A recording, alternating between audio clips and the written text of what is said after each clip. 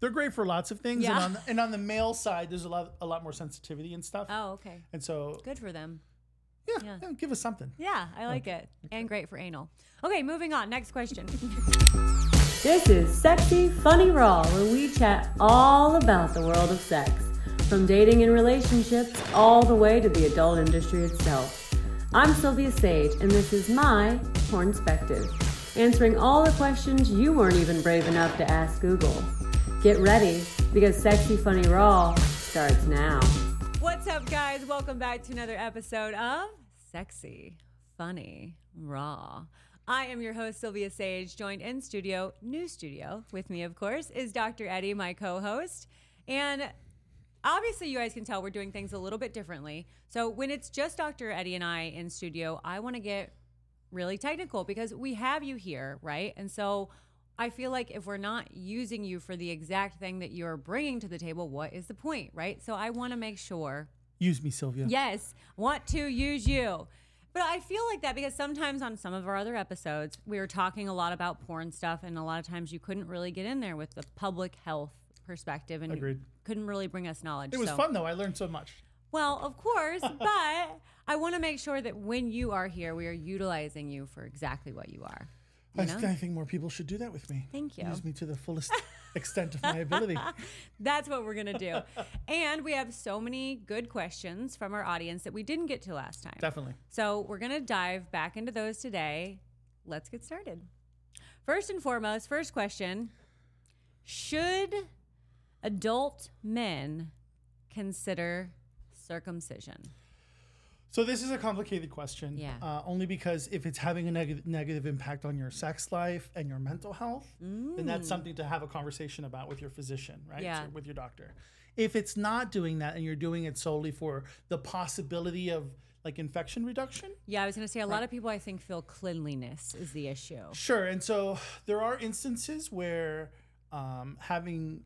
being circumcised will reduce infection possibilities. What I'll say with that is if you practice good hygiene and all of those kind of things, it's not so much an issue. And the reduction isn't significant enough in most cases that the healing, surgery, and requirement of an adult male being circumcised is quite different from a kid.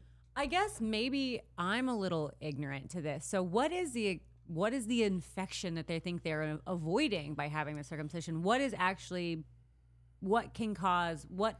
I guess all I'm thinking is it maybe gets a little sweaty or a little. Well, there's vaginal fluid or fluids in general that Okay. could be there and can get trapped under the foreskin. Okay. And so if you're not bathing right away and you don't have access to soap and water, which is a lot of places on the planet, then it could, of course, be an issue. Okay. If you're practicing pretty good hygiene, then the chances of it being reduced aren't so much for things like, so it's going to depend on what it's actually reducing, right? But that's what I'm saying. Like, it's not going to stop you from getting an STI. It's not going to do any of those things, whether No. you're circumcised or not. Right. So I guess when I'm thinking infection, if you're clean, either way, you're avoiding the infection.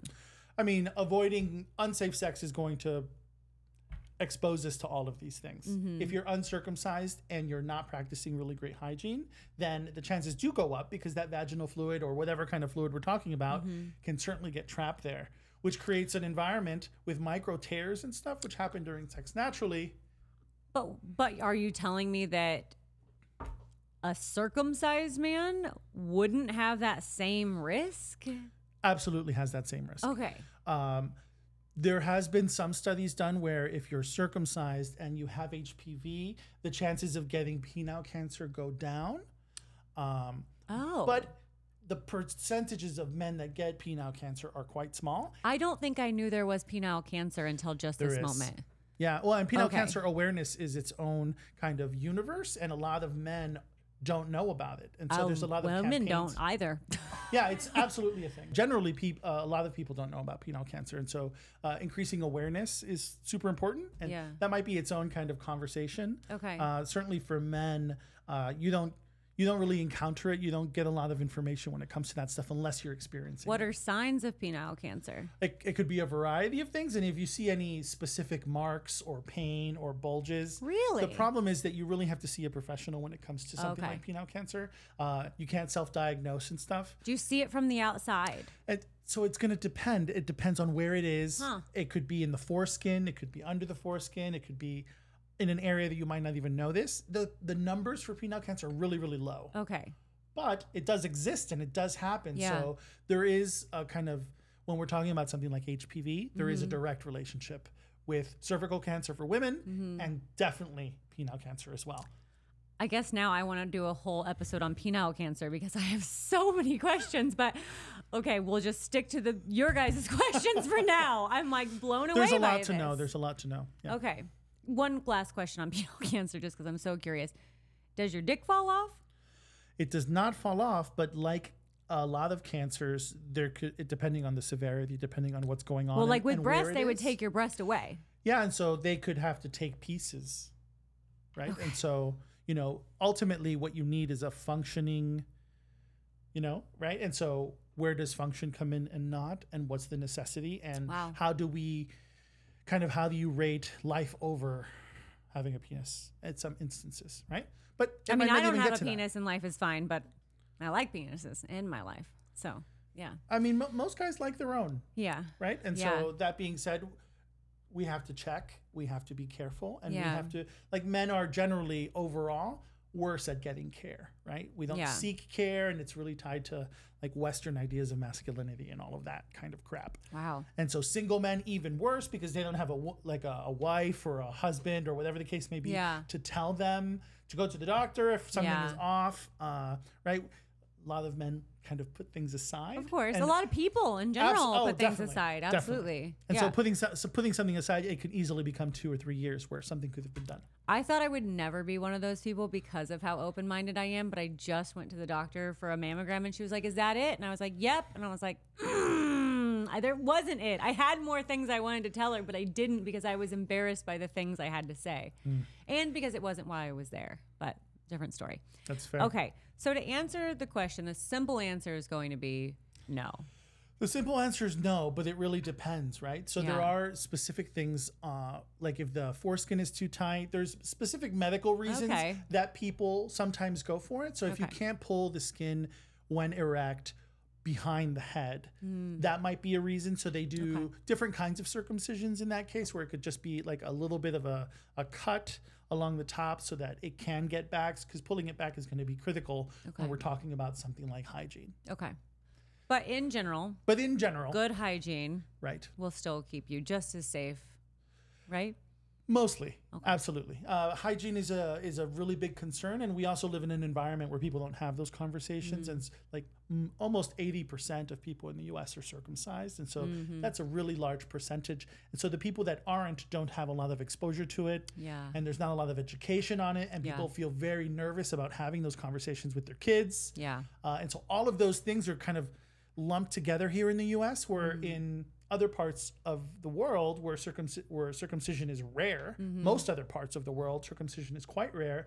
Those conversations are pretty normal. Yeah. And even if they're very, very conservative, hygiene kind of comes along with that, Yeah. right? And so that's a complicated kind of piece to that. Yeah. But I think if we talk about it and people become comfortable with Yeah. it, another kind of slight piece to that is that a lot of women aren't comfortable with uncircumcised men because they don't have a lot of experience. And so if you go online or if you're on one of the dating apps, people put those things in those apps saying like uncut or cut only, and Wow. all of those kind of very, very specific things. Yeah. For whatever reason that they're putting it in there. And so that could create an environment where a man doesn't feel comfortable with his own penis, Wow. right? I can honestly tell you, I mean, obviously now I've been with both circumcised and uncircumcised, but growing up in the Midwest, I never had seen an uncircumcised penis. And so it wasn't that I was like afraid of it, but I just didn't know anything about it. And so it was just different. It's I just guess. different. Absolutely. Yeah. Yep. But now I tell everybody they're the best for anal. So, I mean, They're great for lots of things. Yeah. And on the male side, there's a lot more sensitivity and stuff. oh, okay. And so Good for them. Yeah, give us something. Yeah, I like it. Okay. And great for anal. Okay, moving on. Next question. Okay. Question number 2 is going to be from a woman, and she says, I noticed a bump on my vagina. Is it an STI? So the only way to know if there's an STI is really to go to your doctor and get tested. If you are concerned, you should absolutely go. That is making a couple of assumptions. You have access to healthcare. You have access to a doctor. There are lots of places where you can get STI testing, Walgreens, CVS here in the US, right? And so, but those are expensive and usually per test. So they'll test for gonorrhea, you have to pay for that. Most public health departments in a lot of cities in the US do have free clinics and do provide care in those instances. So if you type in kind of free clinics in whatever city you're in, that could be super helpful. The other question or the other kind of follow-up to that would be, are we talking about the vagina or are we talking about the vulva, right? Because those are going to be different, the vagina being the internal, right? And so that internal, if we're talking about spots internally, that's potentially going to be very different than a lot of the other possibilities externally, right? Because it could be an ingrown hair. There's a lot of different possibilities when we're talking about externally, whereas internally there's fewer. Okay. Theoretically. So it really depends on which one it is that we're talking about. Yeah. Because I think a lot of times too, and this is one of the things that we talked about is like folliculitis, just the root of the hair being infected and causing a bump that would be raised. It might look infectious, but definitely is not, maybe you just need a better razor, Well, and so it's really easy for that root area to create a space that allows bacteria in. Those areas, especially that general region, is sweatier than other parts of the body. It's harder to stay clean. All of those things allow bacteria all over us. I mean, we're covered in bacteria anyway, but certainly there's specific bacteria in certain areas that are more sensitive because of moisture and things like that. So it's pretty common. Yeah. If this person were to go to a doctor and say, oh, I have this bump, what is it? I don't even feel like the doctor would look at the bump per se. They'd probably just give them a blood urine test, right?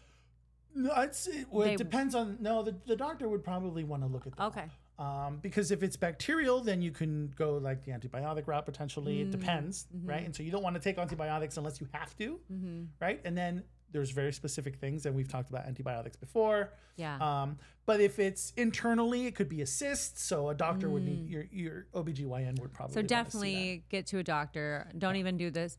I wouldn't even suggest the self-testing then. Just go straight to the doctor. I wouldn't either. If you're concerned that it's an STI, that's different, right? So if you've had potential exposure and stuff like that, then absolutely. I think, and we've said this a million times, if we followed what they do in the adult film industry, which is just get tested all of the time for things, it would clear up so much. Yes. But since we don't do that, and instead we stigmatize everybody in the adult film industry for doing that, then it becomes an environment where that's a first line of defense would be if you can't get to a free clinic, or if you do have access and you can do a home testing for a lot of things, which I know that we recently discussed herpes. A lot of those tests don't test for herpes. Of course. So there's that. So having access is going to be one of the biggest variables. And so I don't want to always talk about only the US, because we have an audience from all over the world. And so, it really depends on if you have access. That becomes problematic in incredibly conservative places where these kinds of conversations don't even happen. Okay. Right. And so home testing is not an option depending on what country you're in. Yeah. And so then that really does limit you. And so I don't necessarily have a solution to global health right now, but I'm working on it. Yeah. Okay. But don't self-diagnose is the biggest takeaway from this. I think every physician that I work with would probably say that from the get-go. Yeah. Don't WebMD yourself. Don't Google yourself. No, it usually creates more harm. But there are a couple of things that you can do, right? If you think it's an STI, kind of go down that checklist and then say, okay, maybe it's a cyst or something and I need to see my OBGYN or my physician, or if you don't have access to an OBGYN, go to a clinic. Yeah. Okay. Good advice. All right. Moving on. Next question is going to be so many pages. Okay. There are a lot of pages. Okay. Now this is a good one. I'm no longer having, not me, our writer, no longer having morning erections. Should I be concerned? So this is an interesting question because that changes With age. Definitely how we, Yeah. over time, you either might not notice them all the time, or you might have one before you even wake up. And then when you wake up, that whole process, depending on what's going on for you. However, there are a bunch of instances where that does happen. So if you have erectile dysfunction in your day-to-day life, right, where you're taking Viagra or whatever the case may be, then yes, those are often really related. So you'll have less morning erections Okay. if you have ED. Otherwise, it could be hormones that change as we age. I was about to say, is there a stress factor to that at all? I mean, for men, all of those things can be really, really tied together. And so if you're noticing that you're not having it and it is stressing you out, then it's going to just make it worse. Okay. Right. And so I think that's probably a conversation to have with your urologist as a man, or your physician. Right.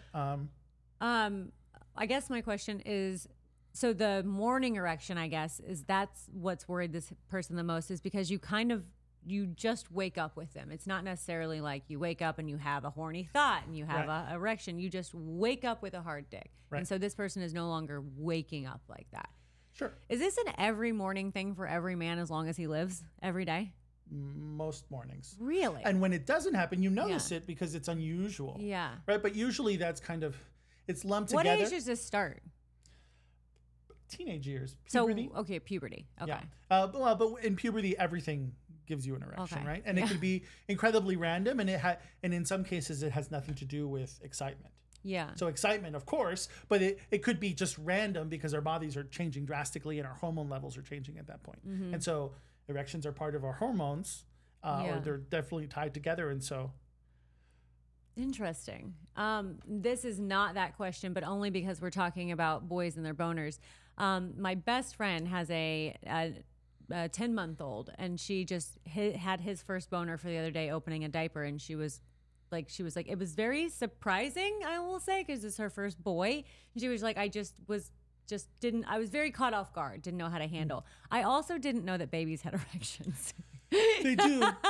That's less hormone related and more if it rubbed along the penis and stuff like that. Any kind of rubbing or touching in that area. We'll just do it.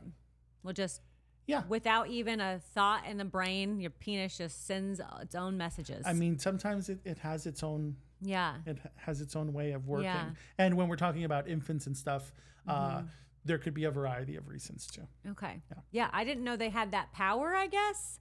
I guess in my mind, I guess in my mind, I thought that like around puberty is like when your penis starts getting hard and you're like, oh, I found this thing, I should touch it.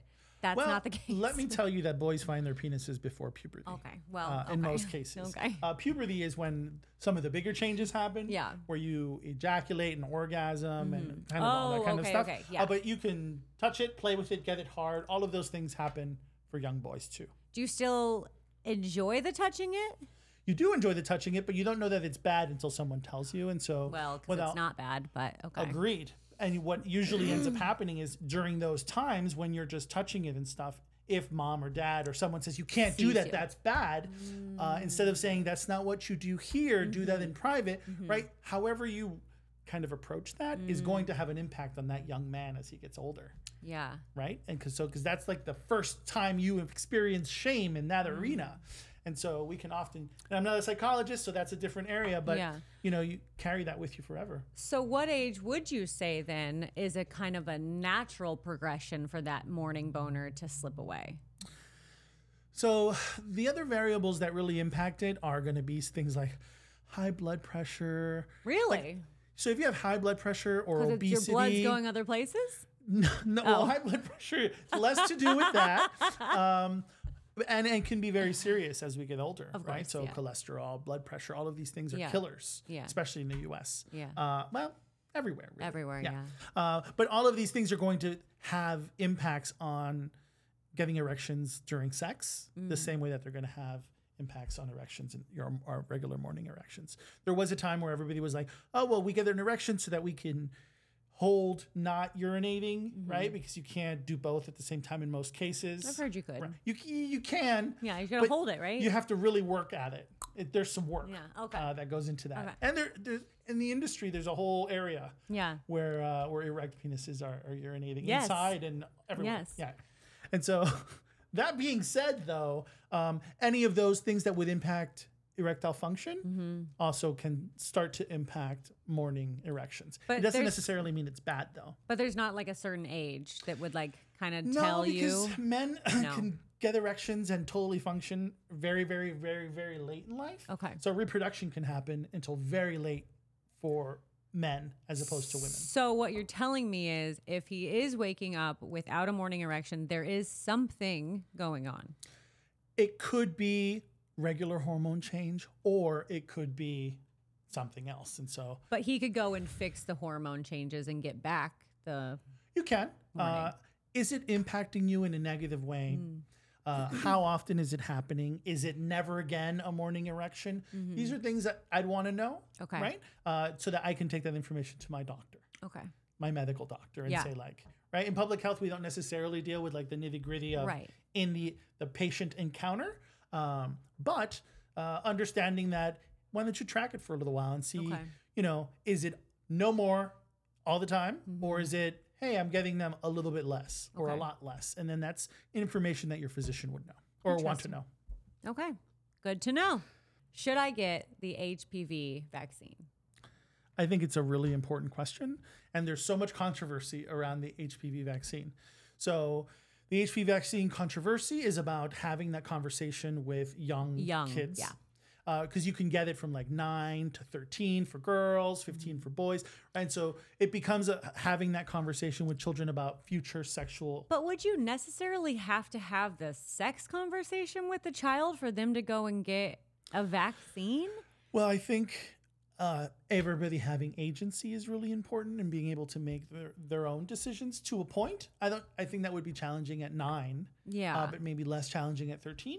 But my whole thing is if it's keeping your kid from getting some sort of cancer, whether that be a cervical cancer or now I know a penile cancer, I don't understand how it's like taking away their agency because you're like, I'm going to make this a better outcome for you. So I just don't, it's the same as like when everybody was going to get the corona, the COVID vaccine. My 6-year-old little sister is getting that vaccine. And it's not like we're telling her like, well, do you want to get the vaccine? No, you're going to get the vaccine because you have to go to school and school is requiring it. So it's just crazy to me that that's even an argument for parents. I agree 1,000%. And really the ultimate simple answer, which I had kind of was working towards, is yes, you should absolutely get it. It's been around for about 15 years. It's really well proven. It works really well. No, there hasn't been any data on anything bad happening. It's been tested extremely well. And so not to say that others aren't, right? Because they typically are by the time they get to us. The benefits outweigh the negatives. And so that is... What are the negatives, by the way? The negatives of not getting it? The negatives of the vaccine. Are there any? I mean, you like any vaccine, you can have discomfort and kind of stuff like that, but nothing really that I'm aware of, right? And so maybe when they started, but it's changed and they refine these things as we go. And it's been around for a really long time at this point. And so that's for kids. What I will say about adults, though, is that most adults at this point have probably been exposed to it. And so they're like, if I've already been exposed to HPV or if I already have it, should I get it? So that's a slightly different question than if I should get the vaccine. What I would say about that is yes. Oh, okay. You should, but you're only really, so they extended the age that you're allowed to get them from 26 to 45. So that was a huge change and that's fantastic.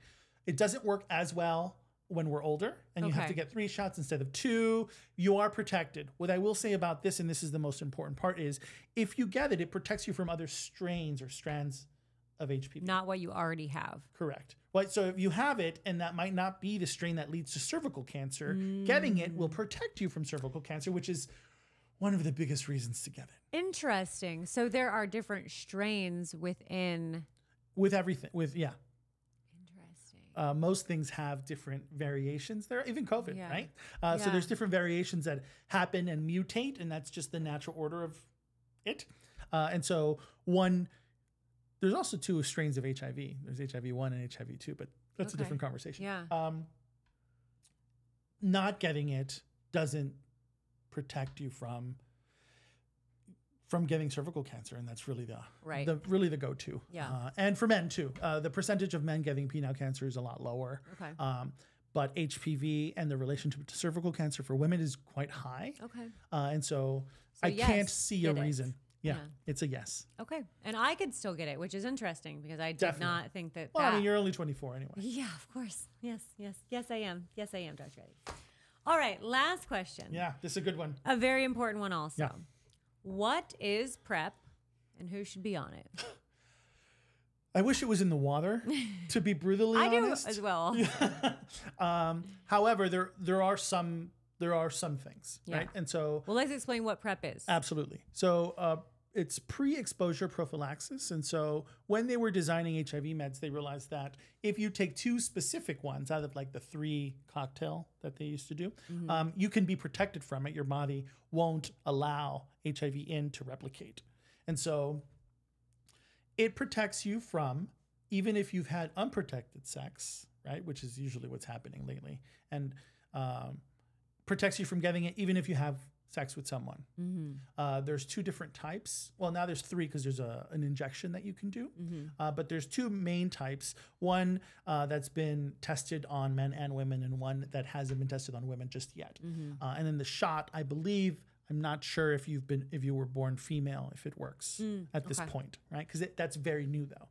And so the benefits of having it are if you're in a relationship and you don't know if your partner's being faithful or anything like that, it gives people a lot of agency in protecting themselves. On the flip side of that, it's expensive if you don't have access to health care. Yeah. It's expensive if you don't have health insurance. Most insurances and Medicaid and things like that do cover it. Yeah. But if you don't have access to any of those things, then it's a problem.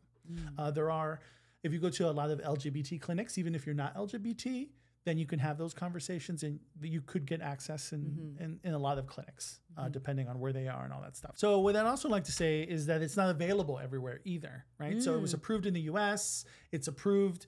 So like a lot of countries have ramped up PrEP use, right? Okay. So like Kenya and South Africa, places that often also have high numbers. HIV rates. It's also available in Europe, but it's not available in parts of Asia. So there's a lot of places where it's not available. So people have been doing, it's called medical tourism, where you go somewhere else to get treatment of some kind, whether it's plastic surgery or medicine.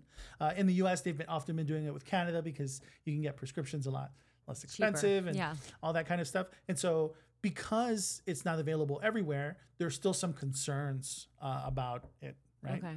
Yeah. And a lot of these things are very specific brands, and those specific brands are very expensive, and there's not a generic version yet because it hasn't been around long enough. And so all of those things really play a role in who has access in the first place. Yeah.